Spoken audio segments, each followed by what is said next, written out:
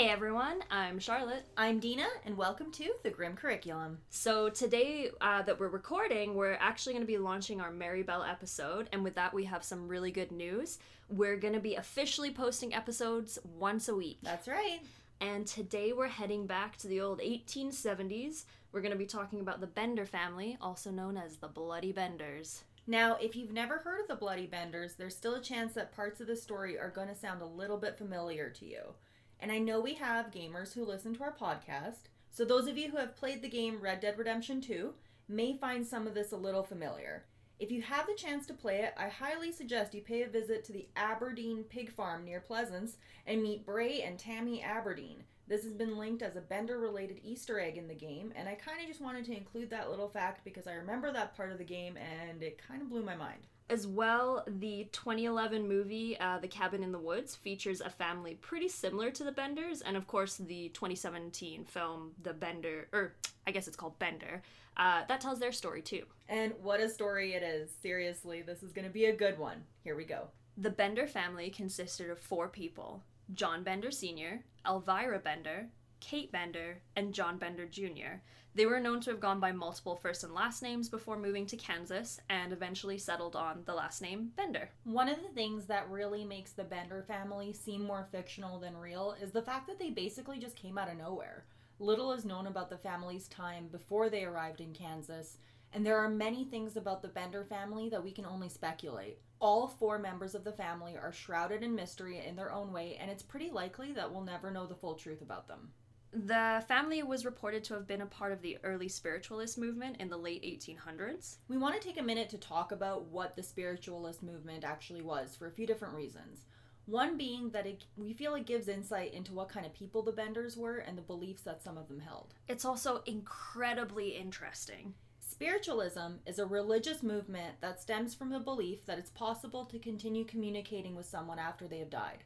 Spiritualists believe that the afterlife is a place where spirits continue to live and evolve, and that they can be contacted through various means, usually by a medium. And a medium, according to them, is someone who is ideally born with the gift, however it can be taught.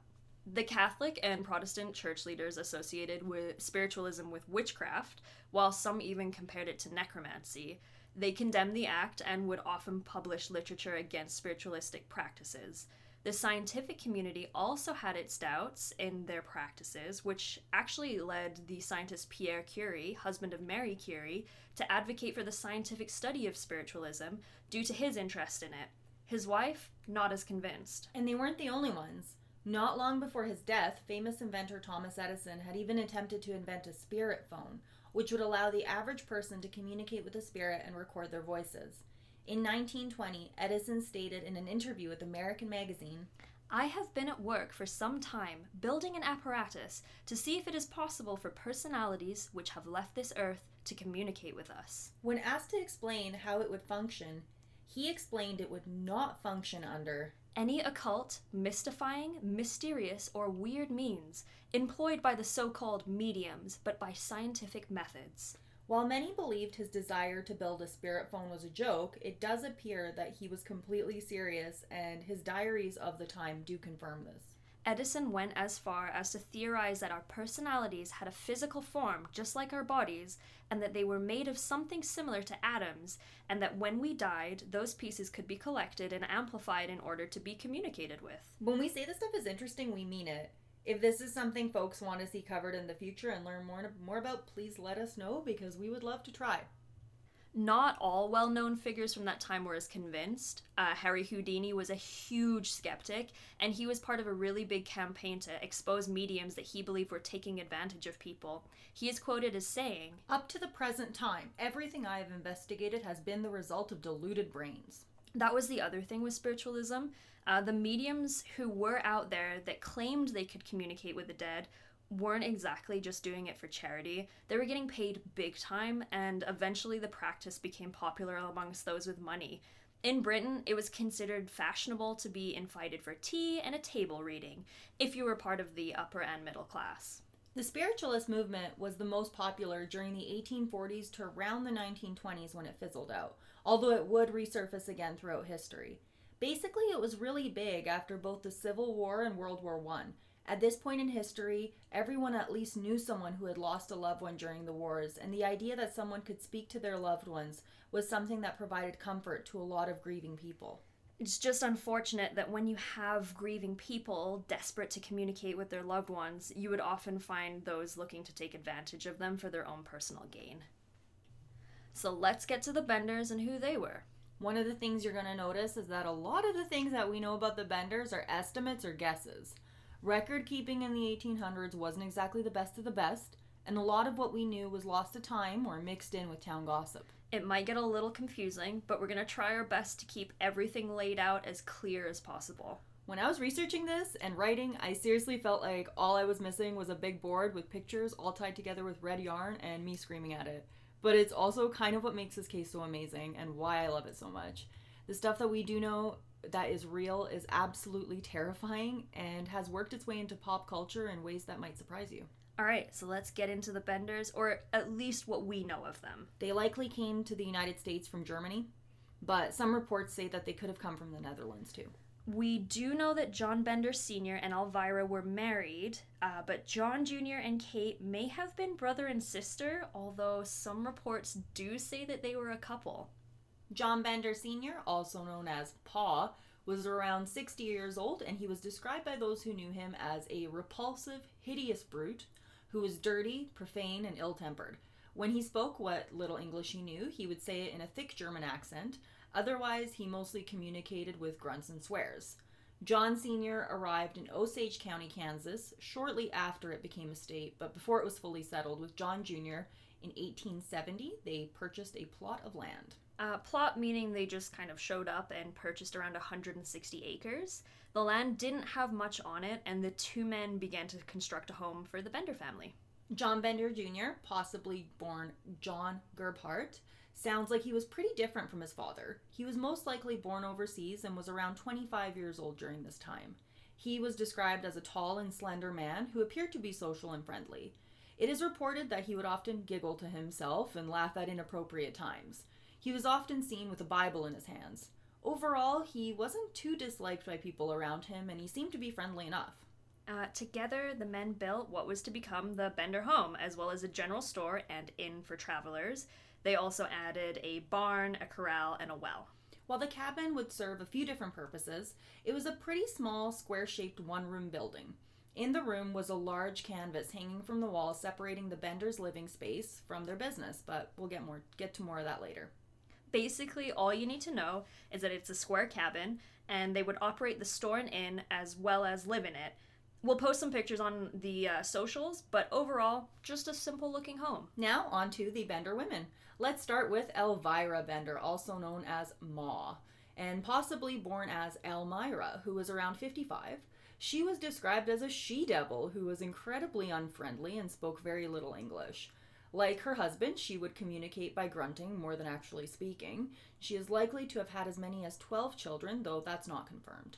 She was also married many, many times, and it's rumored that a large number of her husbands died under mysterious and violent circumstances.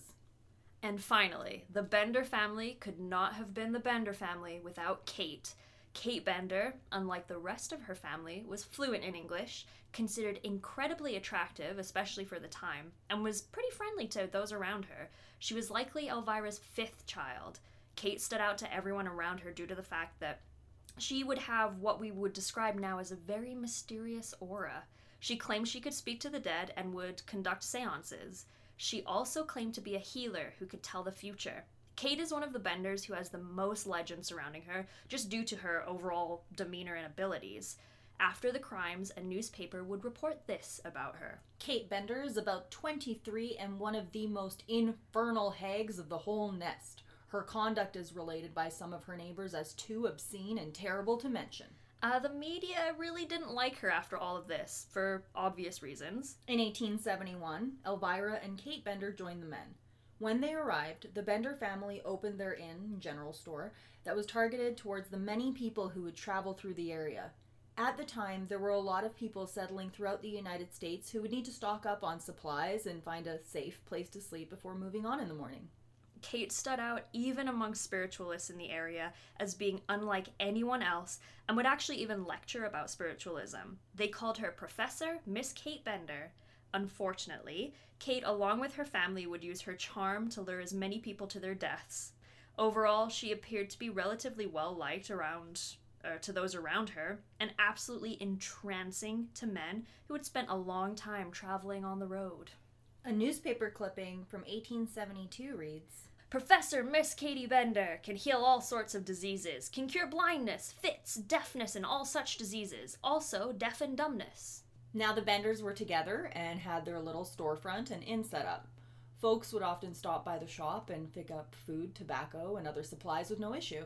In fact, lots of people probably stayed at their inn with no problems. Those were the lucky ones, because the Benders had a very dark side, and once they decided someone was going to be a victim of theirs, it didn't really seem like that person stood much of a chance.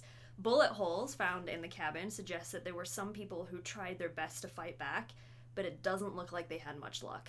The Benders would usually invite a guest over for dinner and offer them the seat of honor, especially if they appeared wealthy or prominent. Behind the victim would be the large canvas separating the room. One of the Bender men would stand behind the canvas and hit the man in the head, most likely with a hammer. They would then drag them behind the curtain and kill them, or just throw them down a trapdoor that was under the dinner table. It was also likely that Kate or Elvira would be the one to go down and slit their throats in these cases. And they would do this again and again and again. As for motive, they definitely did steal from people. A lot of the people who traveled around were moving all of their belongings to a different part of the country, or they were at least traveling with more things to be able to purchase supplies over a long period of time. That being said, they didn't always steal from their victims. This leads a lot of people, including us, to believe that there's a pretty big chance that they may have also just been killing because they legitimately enjoyed it. Like we mentioned, there were a fair bit of people traveling through the area at the time. Getting across the country in 1871 was dangerous, even without people like the Bender family around. That's right. The American frontier was just a really dangerous place to be at the time. The Civil War had just ended in 1865, and life wasn't easy. It wasn't uncommon for people to go missing while traveling through the United States at the time. And there were so many ways that you could die. You could get injured on the trail and die of an infection. You could be crushed by a wagon. You could get stuck in dangerous weather. You could just be attacked and killed by someone else while traveling. You could get sick with some kind of newfangled frontier disease. Probably like dysentery or something. I mean, look what happened to the Donner family. If you don't know anything about them, we're hoping to probably cover them someday in the future, so don't worry. We got you. We really want to talk more about different cases during this time because honestly, there was so much stuff happening at once, or at least around the same time. But yeah, basically, life was hard and people died a lot. So it's understandable that at that time, there were definitely cases where someone would just go missing or die, and people would usually figure it out and kind of accept it. But that being said, not everyone out there had a family looking for them. It didn't take long for victims to start piling up. In 1871, the same year that the Benders set up their store, a man only identified as Jones was discovered in Drum Creek with his skull crushed and his throat slit. In 1872, 2 more unnamed men were found with the exact same injuries. By late 1872, people began to take notice of all the travelers who had vanished in and around that area. The number of missing person reports started to rise quickly. People started offering rewards, which unfortunately led to vigilante groups catching and arresting the wrong people and then having to release them. Well, hopefully release them. Unfortunately, a lot of innocent people were killed because of the crimes committed by the Benders due to vigilante justice, but we'll get to that later. Yeah, this story does involve a lot of vigilante groups. Now, with a lot of these older cases, records have been lost or may have never been kept to begin with, so you'll notice we don't have the names of a lot of these victims. In fact, very few of them have ever been identified. 2 more of the victims that we do know about are George and his 18-month-old daughter, Mary Ann Langcourt. The 2 were traveling from Independence, Kansas to Iowa, where his wife's family lived. They never arrived. The following spring, a man named Dr. William Henry York went looking for them. Dr. York had been a neighbor of theirs and had sold them the horses that they used to travel. The wagon had been found near Fort Scott, Kansas. He was able to identify the wagon as theirs. Dr. York was able to also identify some clothes that were on the wagon as belonging to George and Mary Ann. On his way home, Dr. York stopped somewhere to get some food and stay the night. Unfortunately, he found himself staying with the Bender family, and he was never seen alive again. Luckily for him, Dr. York, who came from a wealthy and fairly prominent family, was missed pretty quickly. Shortly after he went missing, his brother, Colonel Ed York, went out to look for him. It's reported that Colonel York gathered a large group of men and began to search the homesteads in the area. Of course, Colonel York eventually ended up at the Bender's homestead. He had stayed for dinner and questioned them about his brother's whereabouts. One of the Benders suggested that it was possible he had run into some trouble out on the trail, and Colonel York agreed that maybe that could have happened. He left that night unharmed. They didn't just kill everyone, and anyone who showed up at their house. It seems like some planning must have gone into choosing their victims. They didn't seem to act aggressively with him at all. They probably knew better than to attract more attention to themselves than they already had. But that didn't last very long, because a few days later, a screaming woman fled the Benders' inn. She had told people that she had been threatened by Elvira with a knife. This then prompted Colonel York to return and question them again. This time, it did not go as well.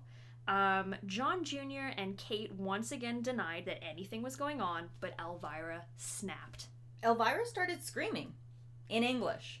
Apparently, she started yelling in English about how the woman had cursed her coffee.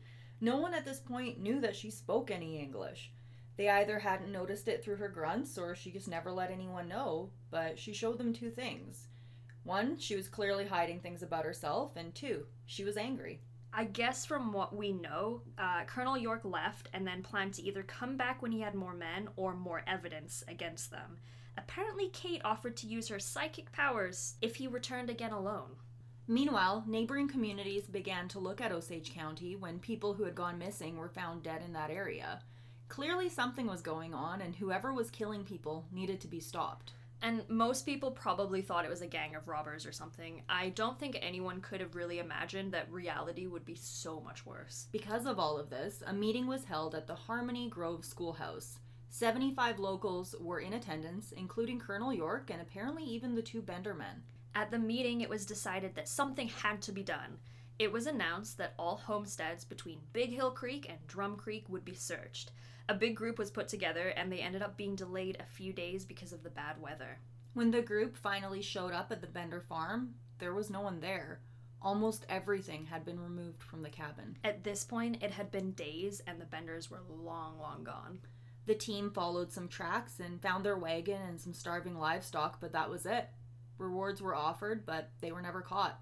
The group returned and began to search the Bender homestead. What they found was the stuff of absolute nightmares. They smelled a bad odor, and it led them to the trapdoor under the table. They could see and smell blood that had dried, and it led into the empty room below. There was more blood soaked into the floor and the soil underneath it. Other than that, the room was empty. They then began to search around more outside. The team noticed some disturbed soil around the garden and began to investigate. Shortly after, the body of Dr. York was discovered lying face down in a shallow grave. He had been bludgeoned to death and his throat was slit. The team then continued to search the area. A newspaper from the time reported afterwards. Over 3,000 people were on the ground, and a special train has just arrived filled with people. There is intense excitement all over the country and a firm determination to ferret out the parties engaged in these murders. Originally, looking into this case, one of the things that made it difficult to write about it was the inconsistencies that we found. We mentioned this before, but records got destroyed and sometimes rumor just takes over truth. Because of this, we're not really sure how many bodies were found on their property that day. Some reports say 7, while some say as many as 20. All of the victims, but one, had the same head and throat injuries. It's even reported that some of them may have suffered genital mutilation, but it's difficult at this point to confirm whether that's real or just part of the legend. The other thing that made it really hard to actually figure out how many victims there were was the fact that while Dr. York was found in one piece, not everyone has been as lucky. In fact, so many different body parts were found that they were actually unable to figure out how many bodies they were looking at. A newspaper reported on May 12th, 1872. Nearly all of the bodies of the dead are indecently mutilated. It is considered certain that a little girl was thrown alive into the grave with her father, as no marks of violence were found on her body.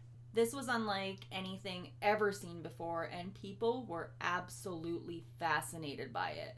A newspaper from 1783 says, "The Bender slaughterhouse, of which everyone has heard of by this time, is now all the talk. Yesterday, Sunday, almost everyone who could get a conveyance visited the dark and bloody ground. The people of Labette County blush to think that such a family as the Benders had ever disgraced their soil, and would willingly blot them and said accomplices, if they had any, out of existence." Another confirmed victim was Benjamin M. Brown. We know about him because a newspaper in 1783 wrote about his body being discovered. It was reported that his head was smashed in and his throat was cut from ear to ear. And he was also entirely naked except for a red handkerchief wrapped around his neck and a silver ring on the pinky finger of his right hand. Like Dr. York, he was buried face down. A man known as W.F. McCroddy was identified by numerous people who knew him and recognized his body. It was assumed that he was one of the first victims. He was buried in his clothes. Not much else is known about him. Next was a man with the last name McKegsey, who was visiting Kansas to buy land, which likely led the Benders to believe that he had a lot of money with him, which is likely why he was targeted. He was a 29-year-old former soldier who was described as strong and very athletic. His body displayed many wounds that showed that he likely did not go down without a fight.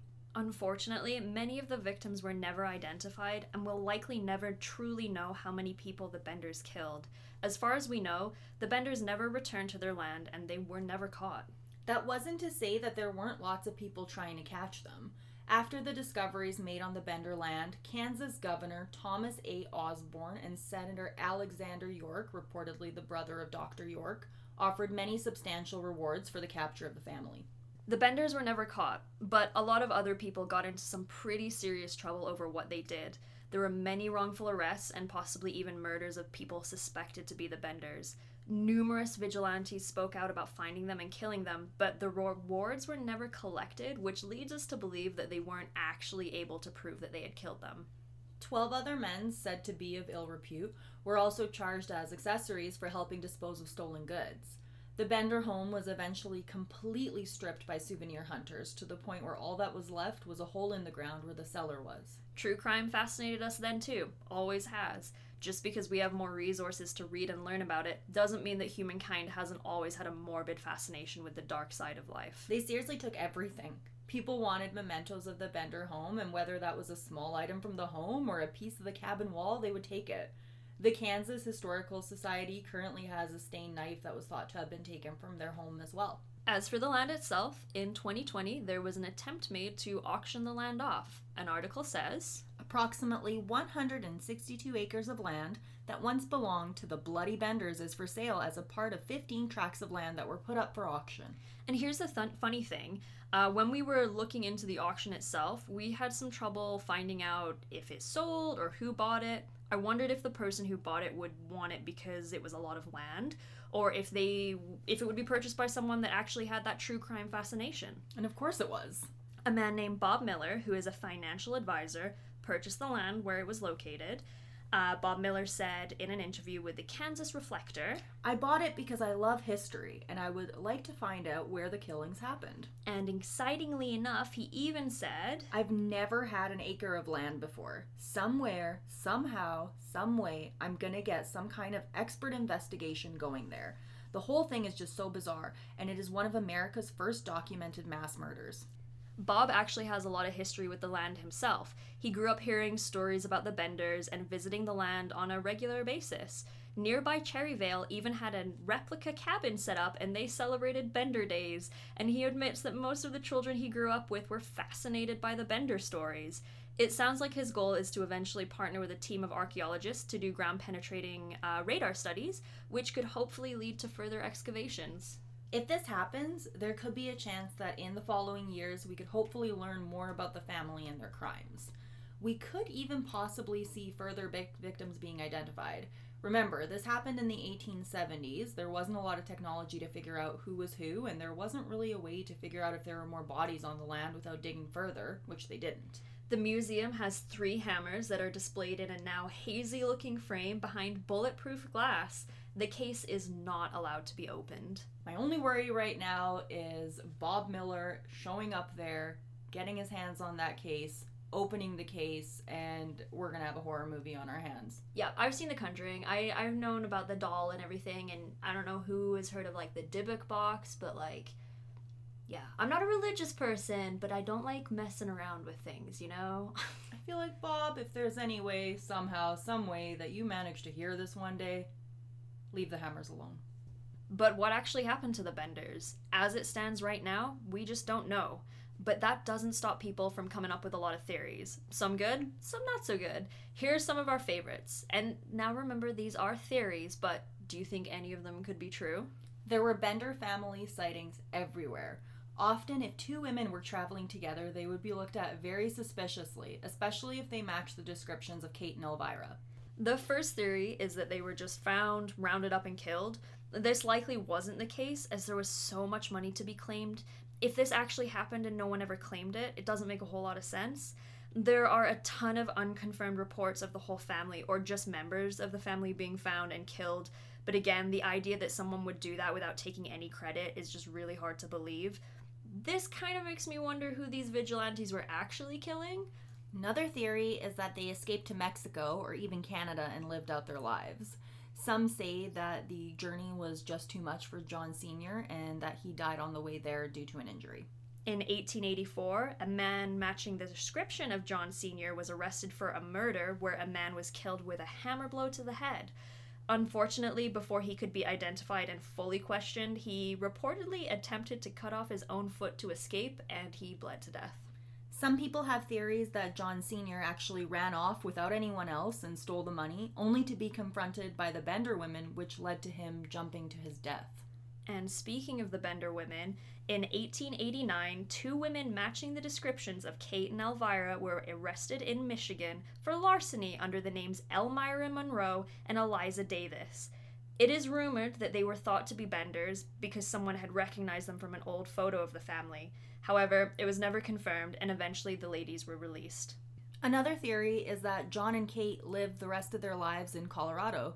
Graves bearing the names Joseph Bender, 1843 to 1888, and Katie Bender, 1846 to 1917 were found, but census records and further information about the two don't give us too many answers. After all, Bender was considered at the time to be an incredibly popular German name along the same lines of the name Smith in America. There is a side, we just don't know, and unfortunately there's a pretty big chance that we never will. We can hope that possibly Bob Miller's goals of finding more evidence on the Bender land will lead us to new discoveries, but as far as things go, I guess only time will tell. Wow, so we want to know, what do you think happened to the Benders? And do you think we're ever going to find out? We do hear a lot about new DNA evidence leading to discoveries from old cases. I mean, in 2021, one of John Wayne Gacy's victims was identified after nearly 50 years. So could a case as old as the Benders still have new information that we could find? Honestly, we don't know. But I think we can all agree that it would be absolutely fascinating to find out more about what happened. And if we have any listeners in and around Kansas, you should definitely try to visit the museum. If we were closer, we would be going ourselves. Either way, if we end up finding more information or evidence or anything new comes out, we will share it with you in a future episode. We hope you guys really enjoyed this one. We both have a huge fascination with the American frontier history and the many, many crimes that occurred during the time. There are so many stories to tell and so many things that happened that we think shouldn't be forgotten with time, and I think we're both looking forward to sharing more of them with you. Next week, because we are now weekly, Woohoo! we will be covering another case that happened a few years after the Benders that in some ways might be even more shocking. So make sure you don't miss out on the Grim Curriculum news by following us on Instagram at The Grim Curriculum and Grim Curriculum on Twitter. You can also find us on social media. I'm Dina V on Twitch, Dina V Tweets on Twitter, and Dina V IG on Instagram. And I'm ominous_walrus on Twitter and ominouswalrus on Instagram. If you really like this episode, please consider giving us a 5-star review. Do it. And if you haven't already, be sure to listen to our first 2 episodes as well.